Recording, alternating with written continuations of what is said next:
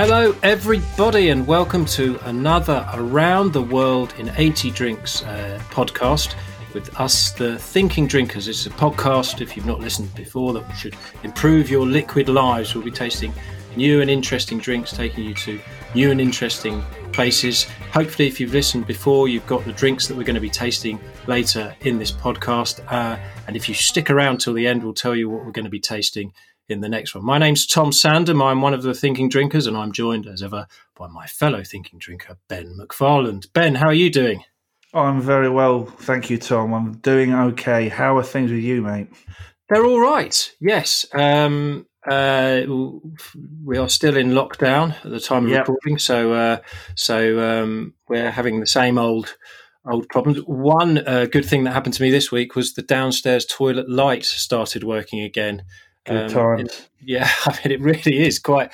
Honestly, my 4-year-old was doing a poo in that toilet, and I turned the light on, and even he remarked on how amazing it is. Because in the winter, it doesn't work because it's cold. Our downstairs toilet's a bit of an add-on to the back of the house. It's a bit like the turtle's head of the house, if you like. And because it's cold, I assume the light doesn't ignite something. Right. I don't know. Some sort of you do realise we're hemorrhaging listeners as you're telling us. Yeah, but now it's summer, it works. So that was a big deal. Have you had just the timing when you don't need the light? Well, that's what I was saying to my wife. Exactly that.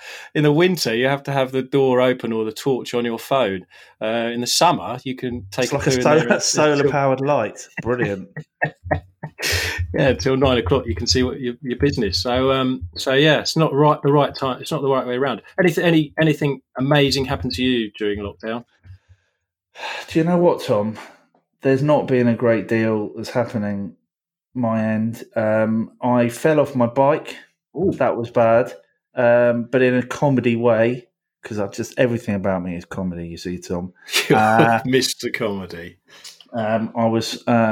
Because I've got a racer bike, a road bike, and I've also got the whole cleats and proper shoes and Lycra bullshit. And I am that middle-aged man in Lycra mammal. And the tighter you have your shoes connected to the pedals, apparently the more efficient the bike your cycling becomes. And I wasn't going much faster, so I just thought, right, I'm going to tighten these up. But the tighter you do them, the harder it is to get out of the pedals. And so I was cycling along the road here and went down the side of some stationary traffic, and a guy opened his door well in front of me. So I stopped, and then I couldn't get my left leg out of the pedal. So I just did a timber to the left. I didn't hurt myself, but I've got a cut on my thumb. Such a brave soldier. I'm such a brave soldier. But it was really humiliating because even when I was on the floor, I still couldn't get the legs out. So I was like a turtle with the bike in the air. And a mum from my son's school was just happened to be coming out of the shop. Yummy mummy? Well, I'm not going to say, because if she listens to this, she knows exactly who she is. Yeah, I mean, a very attractive lady coming up to see you. She's lovely. She's lovely. She's a lovely person, and she helped you up. She didn't even. She just looked at me because of the social distancing. No one can come and help you. I can't touch you. And then the guy came out of his car and said, "You all right?" And I went, "No, you're all right, mate. It was my fault." And you could see him going, "Yeah, I know, mate." I was about 10 meters away. So yes, it was a bit humiliating. So that's the most exciting. It's slightly more interesting than your light escapade. I don't know. Honestly, the kids were fascinated for a good 10 minutes. So anything that keeps them happy. I've been watching more films and still cannot believe how many films have bar scenes. You'll like this one. I saw Midnight Run again this week. The Duke. They've got a great bar scene in it, though. You know the litmus configuration test that Charles Grodin does on $20 notes? Do you remember that part of the film? No, really. Yeah, he cons a bar owner. It's a bar called Red's Corner Bar. He cons about $20 notes with De Niro. But Grodin, oh my God, he's brilliant. He totally he steals the scene from De Niro. It's one of the best. I think it's one of De Niro's best films. Yes. Because I watched Heat. Yeah, I was watching that. Yeah. I don't think it's as good as everyone says. Especially Pacino, he just shouts. Stop shouting.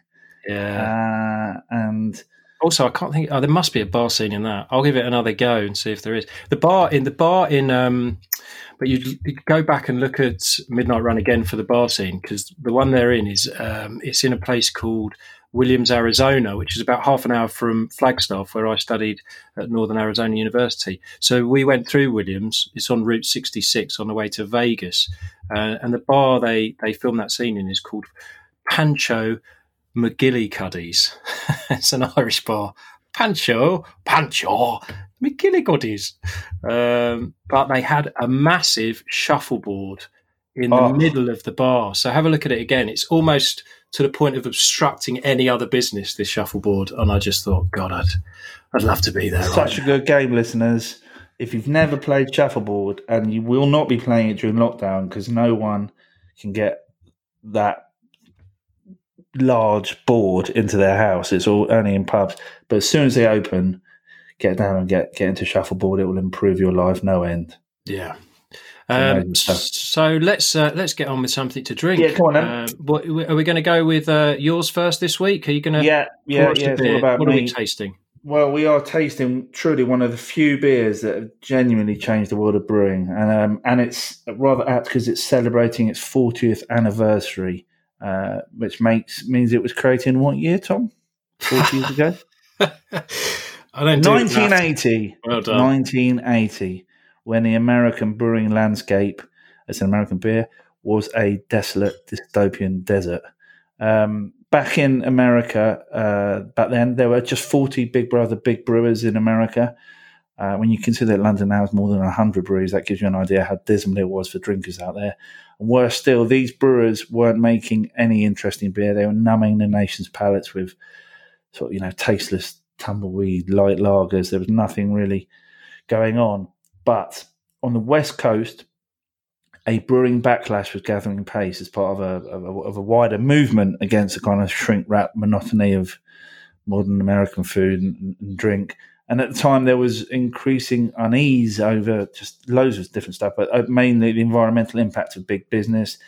There had been food scares throughout the late 70s, early 80s, and there was a growing general disenchantment with the corporate America. They were moving away from the post-war sort of TV meals and things like that. And California was leading the charge in this kind of backlash and spreading the local is good message.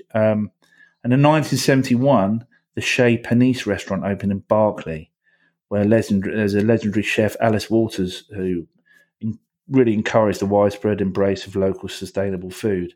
I'm going to tell you what the beer is in a second, but this is all designed to create tension and wonder as to what we're going to taste. Even I'm shitting myself. Okay, well, don't do that. Not till after. Boutique, as well as this local sustainable food movement. There's boutique wineries were cropping up on the Pacific coast and in the Napa Valley region especially. And beer wasn't that far behind. Now there were three main brewing pioneers in California. Three guys that are doing really pioneering stuff. The first was a guy called Jack McAuliffe, who in 1976 he was a American soldier stationed in Scotland. Came back from there having tasted loads of nice beer. Set up America's first microbrewery since Prohibition in this hippie Northern Californian backwater of Sonoma. Yeah, that's how you say it, isn't it? Yeah, Sonoma. We've been there when we wrote a book about this. At the same time, there was a chap called Fritz Maytag, and he breathed life back into Anchor Steam Brewing. It was a knackered old brewery that wasn't making very good beer, and he turned it around. He cleaned it up, didn't he? Cleaned it up like his washing machines. Yeah, he was very good, Tom. He was from a washing machine magnate family, so he was a bit of a trustafarian. But he did some amazing thing with Anchor Steam, and we'll be tasting that in a later pod. And then there was a man called Ken Grossman. Oh, Ken. Who had been introduced to homebrewing back in the 1960s by the dad of one of his best mates from primary school. Now, he started brewing in the summer of 69. Lovely, good song. That's a Bryan Adams song. Remember that? 69. Apparently, it's It's not supposed about to be no. It is. Apparently, it is. It That's is. the whole thing. Yeah. Do you know what the bingo call is for 69? No. Meal for two, terrible view. Yeah. And that's from we got that from Barry from Watford, who told us that. Anyway, 1970. So Grossman, 1972, he moved to Chico, a town called Chico, Northern California, a wonderful place where he was studying chemistry. And in 1976, he opened up a homebrew store, bringing in malts from Europe and going up to Yakima, which is a big hop country in the Pacific Northwest. And he picked fresh hops, American hops. At the time, home brewing was illegal. So you can imagine running a home brewing shop was a bit of a tough business to make work. And to make ends meet, and he had a first child on the way, he worked a second job as a bike mechanic. Now, he became buddies with Maytag and McAuliffe and set up a brewery in 1980 called Sierra Nevada. Dun, dun, dun. That is what we're drinking. Sierra Nevada Pale Ale, first brewed on a 10-barrel brew house, which he cobbled together using dairy equipment. Loads of bits and bobs. He built the whole thing himself, welded it, plumbed it, put electricals in, the whole shebang. And his first beer was this, Sierra Nevada Pale Ale, the beer that really, truly kickstarted the American craft brewing revolution. And it's an English beer style pale ale, but it's designed to proudly showcase wonderfully aromatic American hops, and specifically in this case, the Cascade hop, which was first released in 1972. Now, the Cascade hop is my favourite hop. I know. What's your second favourite? Citra. Now you ask, actually. Third. Let's not go into the Fuggles. You got your Fuggles, you got your Goldings, you got your Goldings. Of course, you got your aromatic hops. My favourite hop is my favourite hop. No, if anyone wants to know my top 100 favourite hops, just email me, ben@thinkingdrinkers.com, and we can chat hops. Yeah, cut and paste from the internet. No, it really is my favourite hop. And amongst all the beer geeks, it's sort of seen as a little bit passé, but it's lovely. It's floral, it's lovely and citrusy, and it's got really distinctive, great grapefruit character. So I think it's worth putting it out there at this stage that we tried a lot, over 500 different beers when we did our 2 months traveling around America, and there've been many since. I still go full allegiances out there. I still go back to Sierra Nevada Pale Ale. I do think it is just such a it's the best. I mean, whilst I was doing some research for this, and I believe it or not, there was some research, I'd just forgotten how good it is. It's so good. But at the time, it was really ballsy to bring out a beer like this because, as I've mentioned, America was a land of lackluster lager, and the sort of fresh citrus flavors from the Cascade hop just totally blew the minds of beer drinkers back then. And it wasn't an easy kind of mainstream sell. And when Ken first started brewing it, he used to collect hops and malts, and he had a wicked flatbed 57 Chevy truck, which if you look up on the Googles, you'll see is really very cool. And he used to pick up all the ingredients in that, brew with the ingredients, and then put all the beer on the truck and drive it around bars trying to sell it. Now, the big breakthrough came when they got this pale ale into Chez Panisse, that groundbreaking restaurant.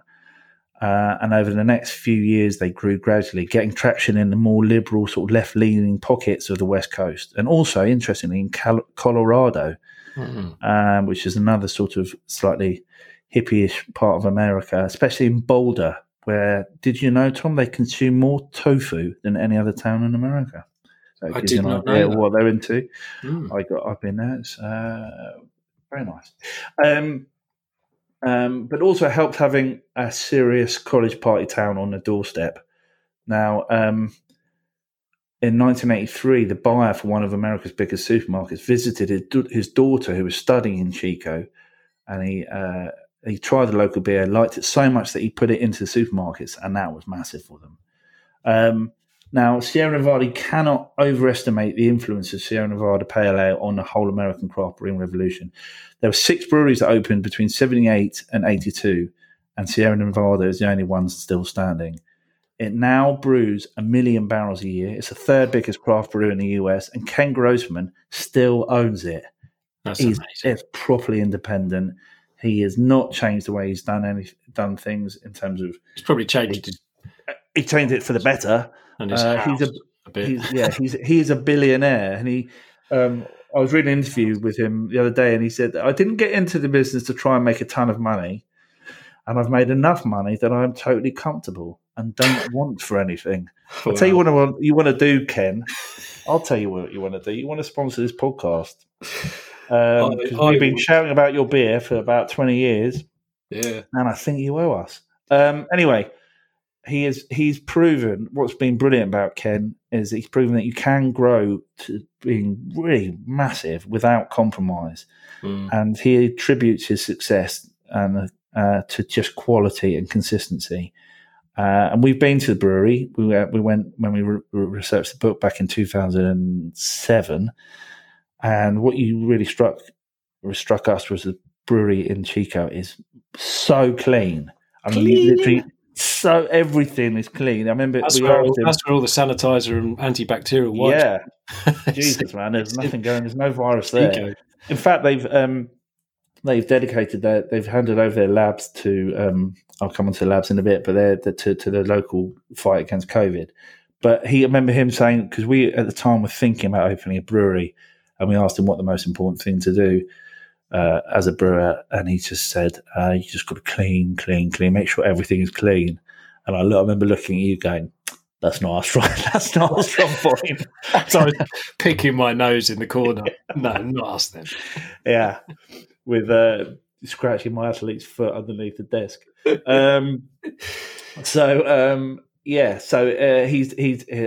He's amazing quality. He's quite a difficult interview. Do you remember? He was quite. He's very, very. I think he was. But to be fair to him, a couple of limeys just bowling in, looking as we did, quite young, and neither of us with particular like the garms of the beer geek. The Merman Sandals didn't have a big tummy. We could have easily been taken for chances, especially based on what happened to us subsequently. Yeah. Well, we'll get onto that, but he really got excited and opened up when he took us around the brewery and showed us all the gadgets.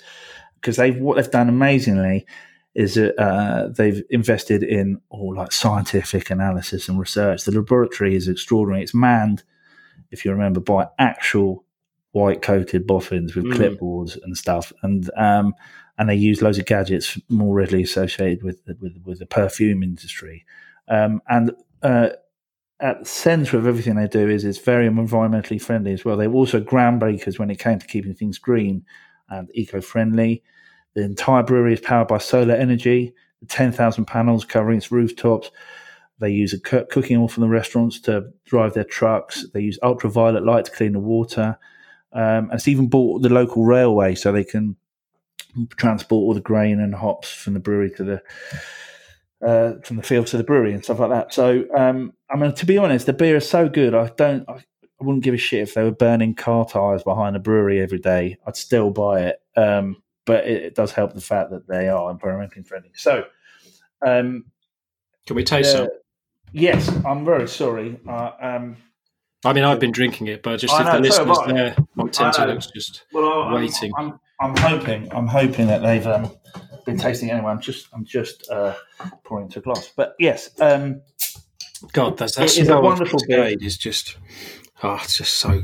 It just takes me back to Chico, Ben. Top 10 in the top 10 college party towns of Playboy magazine, consistently for about 10 years, I think, wasn't it? Yeah, it's an amazing place. It's full of sort of hippies, acid casualties, but more importantly than that, it's a massive college town. It's like when we drove in our crap hire car, it was like a scene from Animal House. We were driving down that road and didn't we have a Chrysler Cruiser or something? Yeah, it was and every time you looked at it, it went, ah. It was such an annoying car. Yeah, but still, people. It was a bit like the films you see in Hollywood where all the students are stood on roofs and someone's got massive speakers out in the garden, and it was just going off, wasn't it? Every other house was like a party house. It was amazing. And we arrived there on a Tuesday, which meant, and when we went out in Chico, Sierra Nevada Pale Ale was $1. The bucket beer night in all the bars, and I think it was 50 cents for a tequila. Yeah. So by the time that I remember. Yeah. But luckily we'd seen Ken before we went out that night. We hadn't visited the second brewery though, had we? That came the less famous brewery of Chico, which, oh man, what's it called? I think it's called Chico Brewery. It was a bad one. Yeah, so we were in a very, very sorry state. I think you were sick, weren't you? I had to be sick on that brewery tour. I had to say, is that a toilet over there? I'm just going to check out what your toilets are like in the brewery.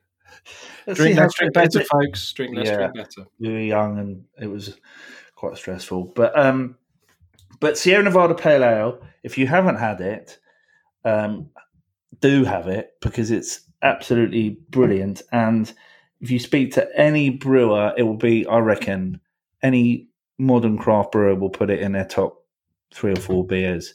And all the sort of the slightly hoppy American style pale ales and IPAs that have emerged over the last few years have all been inspired by what Ken Grossman did. I mean, it really is a fantastic example of how to run a brewery, how to place the beer at the forefront of what you do. This pale ale, I've never had a bad pint of it, even though they used to transport it over to UK in chilled boats. I mean, they've done all the right things, and they were the first, along with Anchor and Brooklyn to a certain extent, the first American breweries to really open up into the UK. And for a long time, they were only those are the 3 craft beers you could get from America. So being able to drink them, but they're very expensive when they first arrived. So going to Chico and having them for $1 a night, it was no wonder we got excited and overdid it. But they're widely available now. You can get them in Waitrose. I think it's a fantastic, fantastic beer, and I would have it as my desert island beer. I think. Me too. I'd have it. I'd have it with what I'm going to taste. I'd have it with. Are we going where? What are we doing now? We're going to introduce the listeners to tequila, but I'd have a beer with a small measure of tequila or American whiskey. Much like that night in Chico. Yeah. Well, yeah, the tequila is more appropriate for what we're moving into. But we're going back to Mexico. So I'll bring us on to the next thing we're going to taste. And if you've been good boys and girls listeners, then you should have some Ocho Blanco by your side. And I suggest you actually pour some now. And if you pour it into your glass and give it a gentle smell, small sniffs, and Ben, that for me, that is the smell of Mexico. When I smell good quality agave spirits, good tequila, 100% agave, that is Mexico, a pretty non-narcotic part of Mexico. When you get good tequila, it's something to really enjoy. And in the 20 years plus we've been working in the booze industry, I think it's fair to say that tequila has been one of our toughest sells to people, especially in our shows. Audiences are always, they recoil a bit, don't they, when we say we're going to be tasting tequila. And that's largely because in the 80s and 90s, there was a lot of truly crap tequila. People were slamming it last thing at night after a skinful of CAC lager or a bottle of wine. So they were subsequently vomiting it all over the dance floor or wherever they were immediately. And tequila always gets the blame for that, but it wasn't tequila's fault. It's always really been the straw that breaks the back of your evening. It's what you had. You were finishing with that. You were going to be sick anyway, but because of that, people associate that response, knee-jerk reaction to it. Yeah, you were going to be sick anyway, so don't blame the tequila. But you're right. The misconceptions are ridiculous. Everyone sort of says, "Well, I don't drink tequila because it always makes me sick." But the fact is that people only drank tequila on occasions where they'd already drunk to excess. Yeah, they were going to be sick. So. And they say, "Oh, it makes me go crazy." Well, if you drank one whilst watching, Antique Roadshow, I don't think it would. No. Don't blame the drink, blame the behaviour. Exactly. Drink less, drink better. But we have seen a bit of a shift in recent years. Mexico has become a bit stricter and regulated on production. as a result, we've seen a lot of quality 100% agave spirit arriving here. And if you're buying tequila, look for 100% agave on the bottle. It is fair to say that we were drinking a lot of bad tequila in the 80s, mixto tequilas. So that means they can't say they're 100% agave. They've used a lot of cheap sugar-based distillate to bulk it up. So in cities, you might have seen, if you live in places like Liverpool or Manchester or Edinburgh, great tequila bars, agave spirits bars, because mezcal is another agave spirit that's doing very well at the moment. We would drink in Stu McCuskey's El Cartel in Edinburgh, Ben, wouldn't we, when we were doing our show there? God, I can't wait to get back to Edinburgh, hopefully next year, to do the show. And his El Cartel bar across the road, so it's great food and frozen margaritas. So there's a lot of tequila love, and really, if you think you don't like it, it's probably time to reassess. One of the other reasons we love the spirit is its history, which we've talked a bit about in our shows and in our book, Thinking Drinkers book, which is available on Amazon right now. And we can trace it all the way back to the Aztec times, which was ages ago. They revered the agave plant in the Aztecs. How long ago was it? Ages, mate. Right. Are you going to be more specific? I can't. It was ages ago. They had a different calendar. But they used the agave plant for loads of things. It was massively important to their culture, rope and clothes and sneakers. But more importantly, they drank it, and they cooked the agave up, and they crushed it, and they got the sugary juice out, and it would naturally ferment. And they drink this, and they called it pulque. So it's a bit like an agave beer. And they drink that, and then they'd be able to talk to their gods and generally have a wicked time. And they worship lots of different gods. And one of the gods was Mayahul, an amazing woman. Lovely girl. We love Mayahul. She was the Aztec goddess of fertility, proper top banana lady. And you can read all about her in our book. But the thing we should probably stress, Ben, I think, is that Mayahul had 400 breasts, more than most. Well, 398, more than most. She had a lot of breasts. She also had 400 children, but her children were rabbits. And she represented the agave plant to the Aztec people. The rabbits represented different states of intoxication. So gods of a hangover, god of dancing drunks. They all 400 have a different reason for being drunk, and they would suck on her boobies, and these boobies, each of her nipples would dispense the pulque.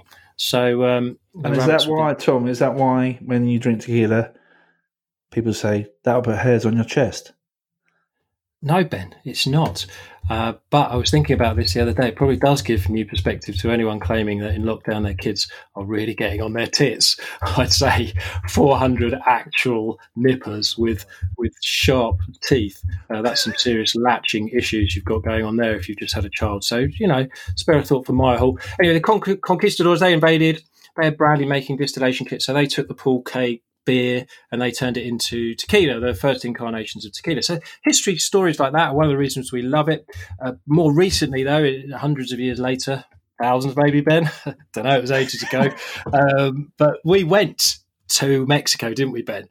We did visit Tequila. Tequila is an actual town in Mexico, and we went with Ocho, which is why we're having Ocho today, because we really did it properly. We stayed in Guadalajara. No.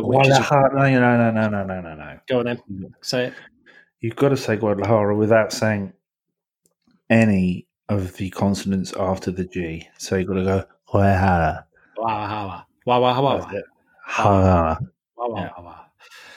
We went to we stayed in Guadalajara and had a great night out there. We visited some bars, places like Cantina La Fuente, which is in the historic centre of Guadalajara. When the lockdown's done, go to Guadalajara. They've got amazing bars like Cantina La Fuente, proper authentic old style bar, old boys sitting around sipping proper tequila. They don't slam it out there because that's something marketing boys have told you to do with lime. No one does that out there. They just sip it and chat. They were really, really great places. And we visited Tequila Town, and it's an actual town. It's a short drive from Guadalajara. Little town, worth a day out though. You can tour some of the distilleries there. They've got a pretty historic square. The sun, as you'd expect, is always shining out there. It's a beautiful holiday. And other producers, including Fortaleza. They're based in Tequila Town. After you've had the Ocho, try Fortaleza tequila, because that is one of the great luxury tequilas. We toured the distillery there and met the owner. I didn't. No, Ben didn't. I think Ben was on a bench outside with two of the other people who were on our trip. I think it was Herb, was it, and the cameraman Ben. And you were just like, I was on my own because I got food poisoning, and it genuinely was food poisoning, and I had to lie on this bench, and they had a distillery dog that every time I finally drifted off on this really uncomfortable bench, he'd come over and just lick my face. And then I'd lean over, be sick again, and then it was really. May I just confirm that this has nothing to do with the tequila? I ate some dodgy rice, I think. No, right. Well, we should say, listeners, when we arrived in Guadalajara, we dumped all our luggage and headed straight out. The first stop was a street food vendor for tacos, and 24 hours later, Ben has the shits. I mean, you got proper Hershey's as well, weren't they? They were really relentless pooing. How did you describe it? What did you say? Bats out of a clock tower. It was anyway. Yeah, but the bats bring us back to Ocho because we also visited. Yes, well, they will. Stay with me. But we visited the Ocho distillery, which is it's produced at La Alteña distillery, run by the famous distiller Carlos Camarena.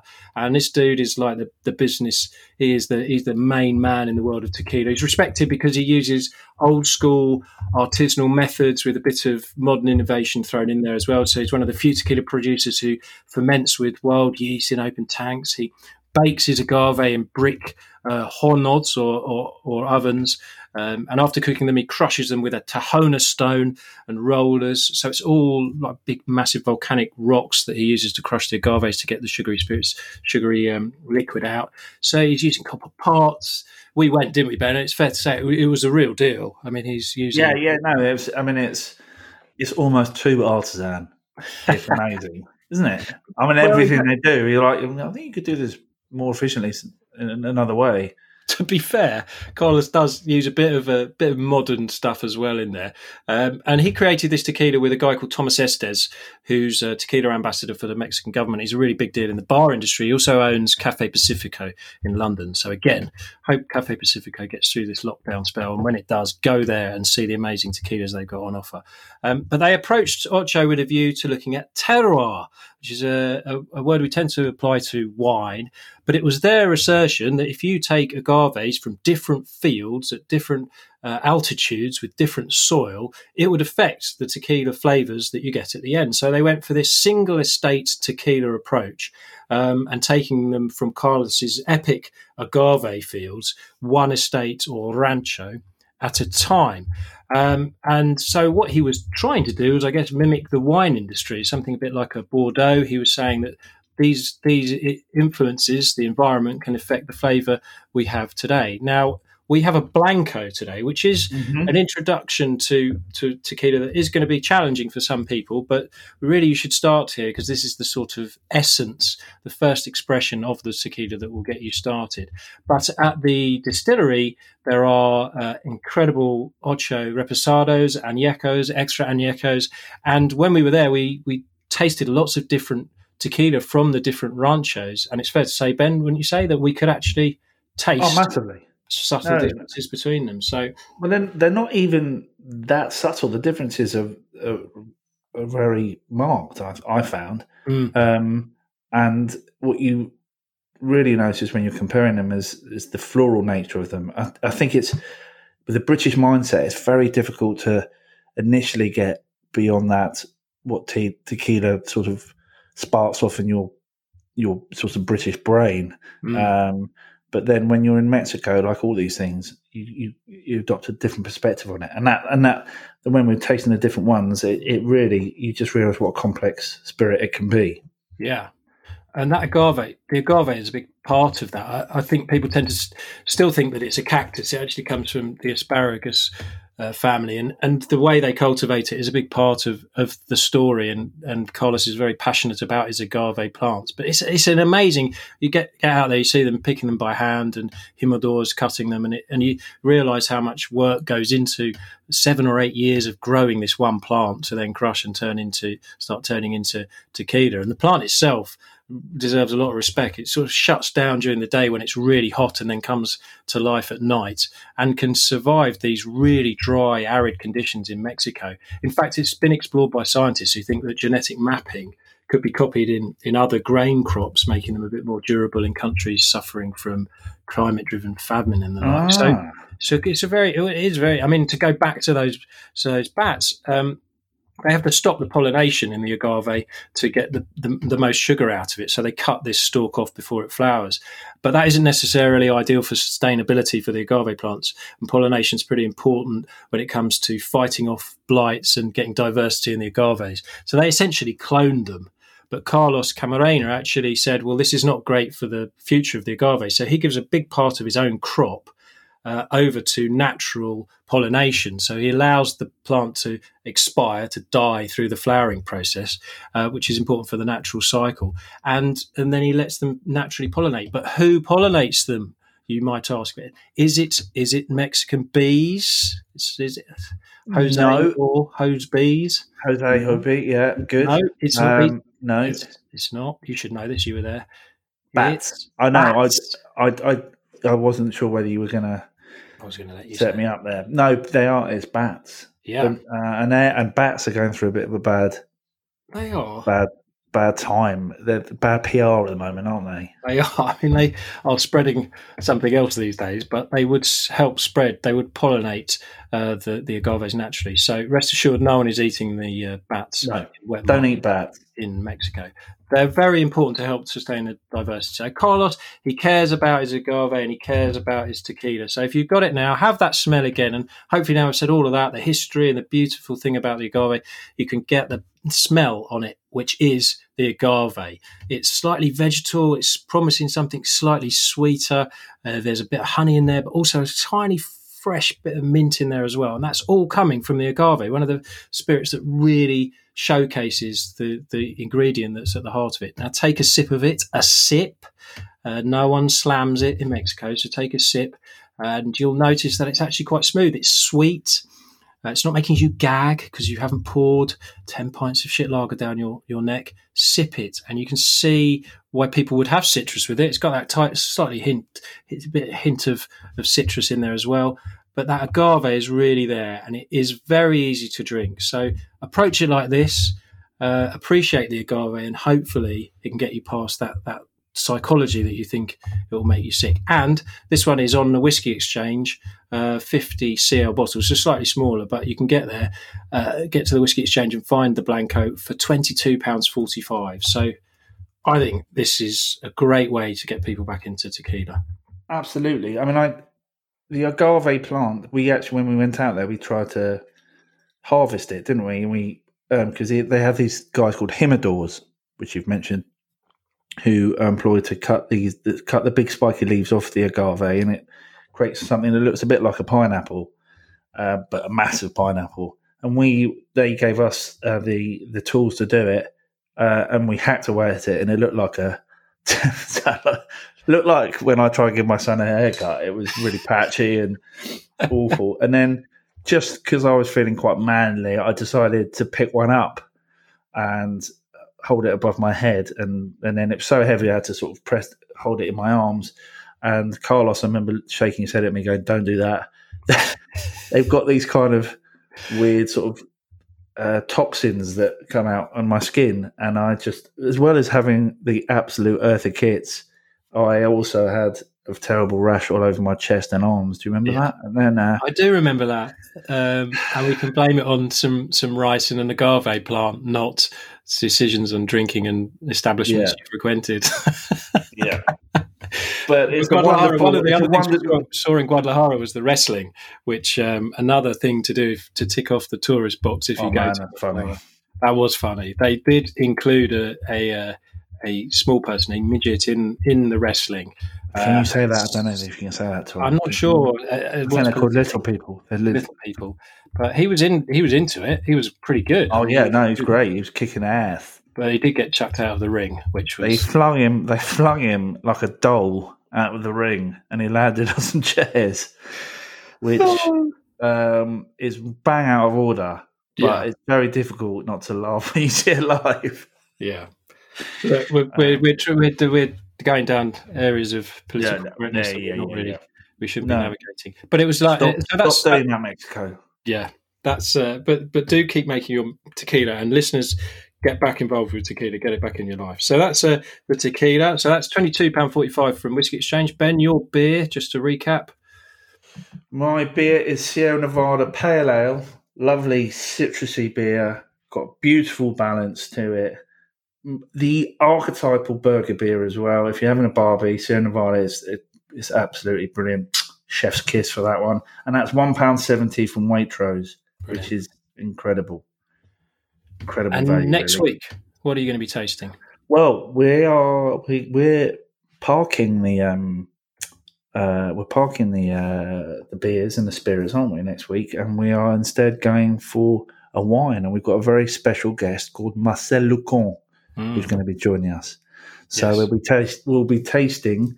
I've got some Posho Johnny Foreigner Tassinger Brut Reserve non-vintage champagne.